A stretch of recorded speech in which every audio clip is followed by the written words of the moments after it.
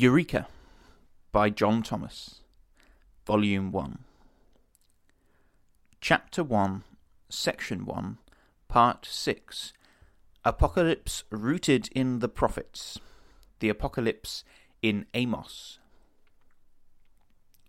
Amos, who was contemporary with Isaiah, adds his testimony to a like effect. He says that Yahweh will roar from Zion, and utter his voice from Jerusalem, but that he will do nothing without first revealing it unto his servants the prophets.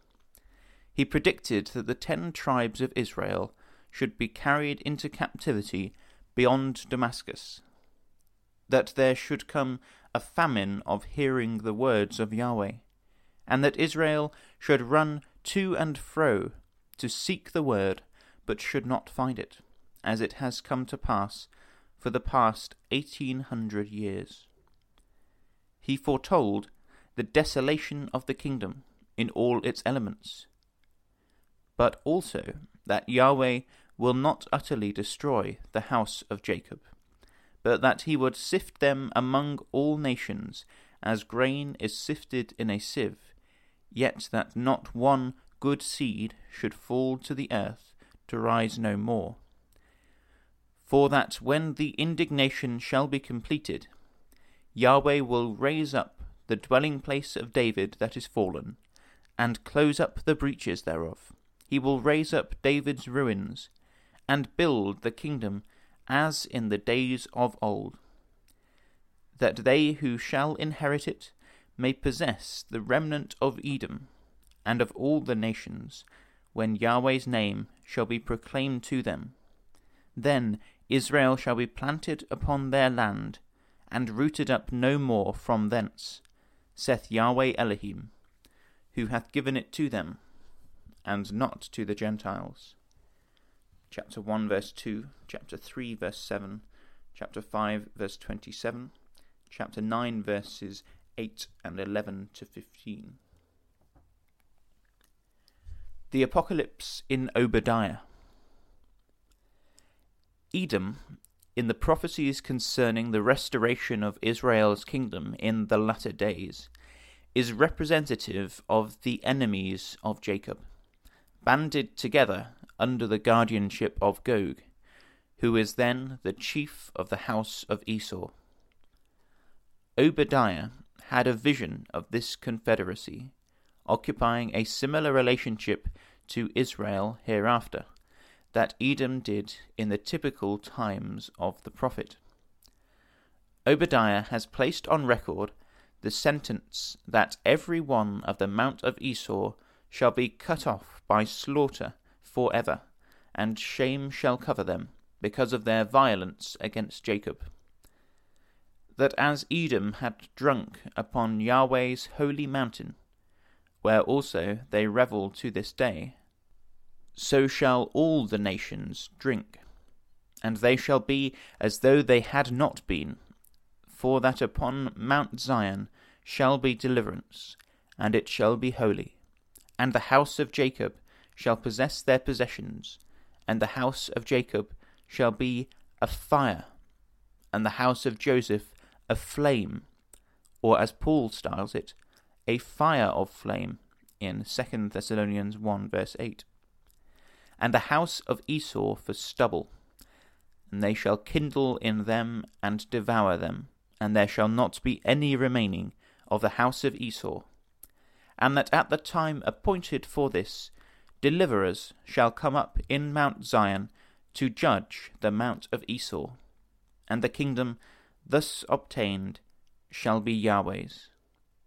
Verses 9, 10, 16 to 18, and 21. The Apocalypse in Micah.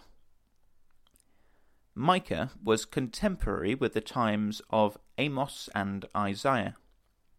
He opens his prophecy apocalyptically by saying, Behold, Yahweh cometh forth out of his place, and will come down and tread upon the high places of the earth.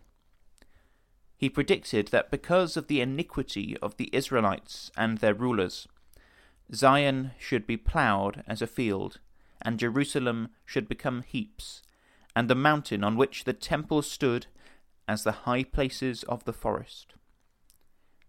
But he goes on to say that Zion, Moriah, and Jerusalem, although thus trodden under foot of destroyers, should not always be abased. He coincides with Isaiah, and testifies in the same words that in the latter days yet future, the kingdom of Yahweh, which he terms the mountain of the house of Yahweh, shall have the sovereignty over the empires and kingdoms of the earth, and that all nations shall concenter around its throne. That Yahweh, the Elohim of Jacob, will enlighten or apocalypse them, and that they will in consequence walk in his ways. That a law and a word will be promulgated from Zion and Jerusalem, and be universally obeyed. That war will then be abolished, peace be established as the order of the day, and goodwill everywhere prevail. He further testifies that Israel shall then be a strong nation, with Yahweh, Christ, reigning over them in Mount Zion from thenceforth, and for the Olam, or millennium. The first dominion shall come to Zion, and the kingdom to the daughter of Jerusalem. But he also testifies that before this exaltation to dominion, Zion's daughter should dwell in Babylon, in the 10 streets of which she is a wanderer to this day, that in Babylon she shall be delivered. In Babylon Yahweh shall redeem her from the hand or power of her enemies, the Gentiles. He testifies that when the time of this deliverance shall arrive, the daughter of Zion, which is constituted of the 12 tribes of Israel and the saints, shall arise and thresh with horn of iron and hoof of brass, and beat in pieces many people, whose spoil shall be consecrated to Yahweh, the judge of Israel, and the Adon, or sovereign ruler, of the whole earth, who in the days of his humanity should be smitten with a rod upon the cheek by the rebellious. Israel had foretold that the judge of Israel should come of the house of David, Isaiah 9 verses 6 and 7, and Micah predicted he should be born in Bethlehem Ephratah. But because of the unworthy treatment he should experience at their hands, he should abandon the nation to its calamities, until the time of Zion's travail, when he shall be apocalypsed as a thief in the night, and then the remnant of his brethren shall return on account of the children of Israel. He goes on furthermore to say that in this day of apocalypse the judge of Israel shall stand and rule in the strength of Yahweh, in the majesty of the name of Yahweh his Eloah, that Israel shall then abide or dwell safely in the Holy Land, because their divine King shall be great to the ends of the earth. That when he is apocalypsed in the day of Zion's travail, writhing in pain under Gentile oppression, the Bethlehem-born judge of Israel shall be the nation's peace, because he and his brethren princes shall expel the Assyrian from Judea, and, carrying the war into the land of Nimrod, shall reduce the enemy to the necessity of suing for peace, which will be granted with the loss of dominion and independence. That the remnant of Jacob in more distant nations of the earth shall be as a lion among the beasts of the field, as a young lion among a flock of sheep, who, if he go through, both treadeth down and teareth in pieces, and none can deliver. But though Israel is to do valiantly in the latter days, he showed that they should previously suffer much because of iniquity, transgression, and sin. That they would be not only nationally corrupt, but socially treacherous and cruel, so that a man's enemies would be those of his own house. That, though they should cause the fall of one, he should rise again, and though they should cause him to sit in the darkness of death, Yahweh shall become to him a light. That after this cruel treachery, Jerusalem, his enemy, should be covered with shame, and trodden down as mire in the streets, and that when the day of her rebuilding should arrive, the decree authorizing it should come from afar. Micah, perceiving that there was hope in Israel's end, petitions Yahweh in their behalf. He prays that they may be fed in Bashan and Gilead, as in the days of old. His supplication is heard, and he is informed by Yahweh that their exodus from Babylon should be after the type and duration of that from Egypt into Canaan. That in this exodus from Babylon the nations shall be confounded when they shall behold the prowess of the Jews, that they shall lick the dust like a serpent, and be afraid of Yahweh our Elohim, Christ. For he will execute vengeance in anger and fury upon the nations, such as they have not heard. But concerning Israel, the prophet testifies that the conqueror of the nations will pass by the transgression of the remnant of his heritage, that he will have compassion on them, that he will subdue their iniquities, and cast all their sins into the depth of the sea, that he will perform the truth to Jacob, the mercy to Abraham, which he has sworn to Israel's fathers from the days of old. Chapter 1, verse 3, chapter 2, verses 12 and 13, chapter 3, verse 12, chapter 4, verses 1 to 4, 7, 8, 10, and 13, chapter 5, verses 1 to 8 and 15, chapter 7, verses 6, 8, 10, 11, and 14 to 20. The Apocalypse in Nahum. Nahum saw Israel oppressed by Nineveh, and predicted its overthrow, because its monarch was wicked, and imagined evil against Yahweh. But Israel's deliverance from the Assyrian by the fall of Nineveh was only the type of a greater deliverance at the apocalypse of Messiah. The prophet, therefore, looking forward to this, concerning which Micah's testimony is already before the reader, says, Behold upon the mountains the feet of him that bringeth good tidings, that publisheth peace. O Judah, keep thy solemn feasts, perform thy vows, for the wicked shall no more pass through thee. He is utterly cut off. Chapter 1, verse 15. This must be future, because the wicked are not yet cut off, but are in possession of the Holy Land. The Apocalypse in Habakkuk. Now while Nahum looked at the latter-day deliverance of Israel through the fall of Nineveh, Habakkuk contemplated the same consummation through the typical fall of Nebuchadnezzar's dynasty. He saw Babylon in the plenitude of its power. Success would intoxicate the golden head, whose spirit would change, and he would transgress and offend by imputing his power to his own strength.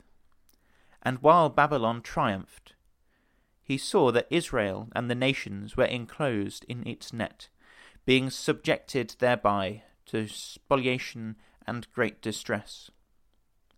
He was desirous to know what all this would result in. He therefore besought Yahweh to reveal to him what the end would be. his petition was granted, and the consummation was represented to him in a vision, which is to speak, at the end. He saw in that epoch, which is termed the day of trouble, a chief of nations, proud, covetous, rapacious, and impious as Belshazzar, who will not confine himself to his own territories, but will enlarge his desire as the grave, and will be as death, which cannot be satisfied, but will gather to his throne all nations, and laden himself with all people, as with thick clay. He saw this power, in vision, execrated in its time, as the spoiler of the nations, and the violator of the land of Israel, Jerusalem, and its inhabitants. This is the Gog of Ezekiel, the Assyrian of Isaiah and Micah, the king of the north of Daniel, the lawless one of Paul, and the dragon of Apocalypse 20. Habakkuk saw that the earth shall be filled with the knowledge of the glory of Yahweh as the waters cover the sea. But he also saw that this could not be the character of the times until this clay power should be removed out of the way. It was accordingly shown to him that the power should be broken by certain who would rise up suddenly and awake, and that the sleepers who shall awake to life and stand upon their feet for action shall bite and vex and spoil him. These are the saints he saw in vision, in whose midst is the stone of the wall, which shall cry out against him. After the prophet had seen the vision, and heard the speech accompanying it, in his hymn to Yahweh he recounts the glorious apocalypse he beheld. He saw Israel in extremity, and the thick clay power in Egypt in all the confidence of victory. But the stone out of the wall makes proclamation against him, which results only in stirring him up to fury, and the prophet sees his hosts in tempestuous motion, coming out as a whirlwind to scatter me, and rejoicing in the prospect of devouring the poor in the lurking place. The tents of Cushan and Midian in this day of Midian, Isaiah 9 verse 4, overspread the wilderness of Mount Paran, the country of Teman, situated between Palestine and Egypt, south of the Mediterranean, and between the Gulf of Suez and the Gulf of Aqaba, or Elath, north of Mount Sinai.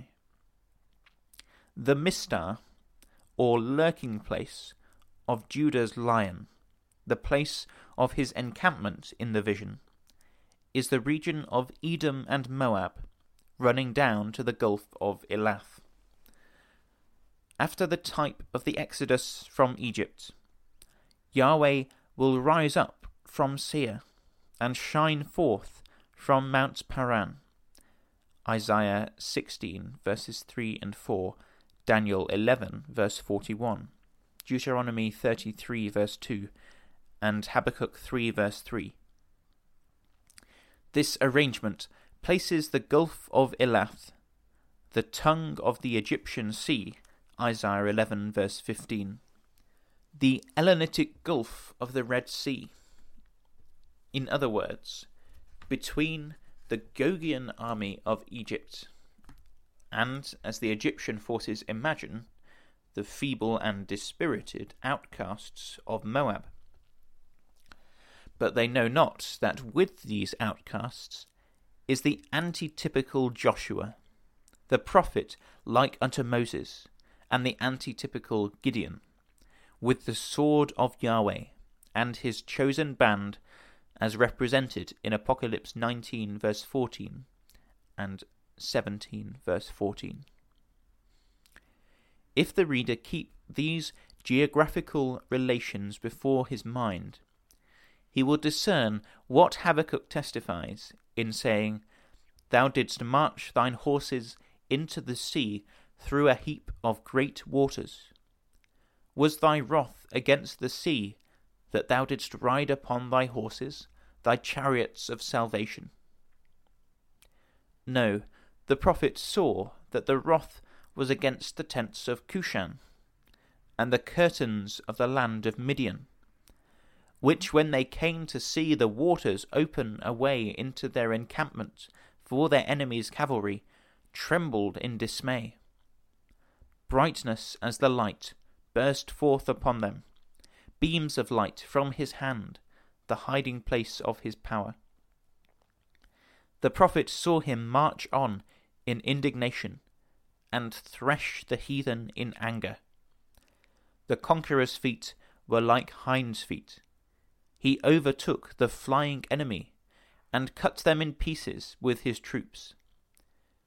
Israel in Egypt had cried unto Yahweh because of the oppressors, and he sent them a Saviour, even a great one, whom Habakkuk beholds from his watchtower. Thou wentest forth, says he, for the salvation of thy people, for salvation with thy Christ anointed. Thou woundest the head of the house of the wicked. Thus Yahweh becomes known to Egypt, and his outcasts in the land of Egypt are redeemed, and the way opened for them to return to the land of promise. The land of Judah now becomes a terror to the land of Egypt, and is terribly smitten from thence, so that every Egyptian that maketh mention thereof shall tremble because of the counsel of Yahweh of armies, which he determines against it. His counsel is this: I will bring Israel again out of the land of Egypt, and gather them out of Assyria, and I will bring them into the land of Gilead and Lebanon, and room shall not be found for them. And he shall pass through the sea in adversity, and he shall smite the waves in the sea, and all the depths of the Nile shall be dried up, and the pride of Assyria shall be brought down, and the sceptre of Egypt shall depart away. Zechariah 10, verses 10 and 11. But though Yahweh Elohim shall thus smite Egypt, he will afterwards heal it. His conquests, however, and its terrible accompaniments will never be forgotten. For in that day 5 cities in the land of Egypt shall speak the language of Canaan, and swear allegiance to Yahweh of armies. City of the destruction shall one be called. In that day there shall be an altar to Yahweh in the midst of the land of Egypt, and a pillar in the border thereof to Yahweh. And it shall be for a sign and for a witness to Yahweh of armies in the land of Egypt. And the Egyptians shall know Yahweh in that day, and shall do sacrifice and oblation. Yea, they shall promise a votive offering to Yahweh, and perform. And they shall turn to Yahweh, and he shall be entreated of them, and shall heal them. In that day there shall be a highway out of Egypt to Assyria, and the Assyrian shall come into Egypt, and the Egyptian into Assyria, and the Egyptians shall serve with the Assyrians. In that day shall Israel be the third with Egypt and with Assyria, a blessing in the midst of the land, whom Yahweh of armies shall bless, saying, Blessed be Egypt my people, and Assyria the work of my hands, and Israel mine inheritance. Isaiah 19, verses 17 to 25. After the conquest of Egypt, then, Habakkuk, whose position may be supposed to be Jerusalem, sees, in the vision of the end, Eloah coming out of Teman, and the Holy One, or Christ, from Mount Paran. He has now taken away the dominion of the lion and the bear from India to Ethiopia, and possesses for his own Egypt, Israel, and Assyria. His glory covers the heavens, and the earth is full of his praise. In making these conquests, and those which remain, in relation to the leopard and the fourth beast of Daniel, the pestilence goes from before him, and a flame from his feet. What follows is very grand. Viewing the work of conquest to be done, the prophet says, "He stood and surveyed the earth. He beheld and drove asunder the nations, and the mountains of antiquity, or empires, were scattered. The perpetual hills, or ancient kingdoms, did bow. The ways of antiquity are for him." That is, the kingdoms and empires existing in the hour of the end are for Yahweh's Christ. These mountains saw him and trembled, the overflowing of the water, their military inundation, passed by. The deep uttered his voice, the roaring of the bottomless pit of nations. But he, after the type of Joshua, commanded the sun and the moon to stand still in their habitation, and his arrows went in the light, and his glittering spear in the shining. Judah his bow, and Ephraim his arrow. Arrest the sun and moon of the Gentile heavens, and go in the light thereof.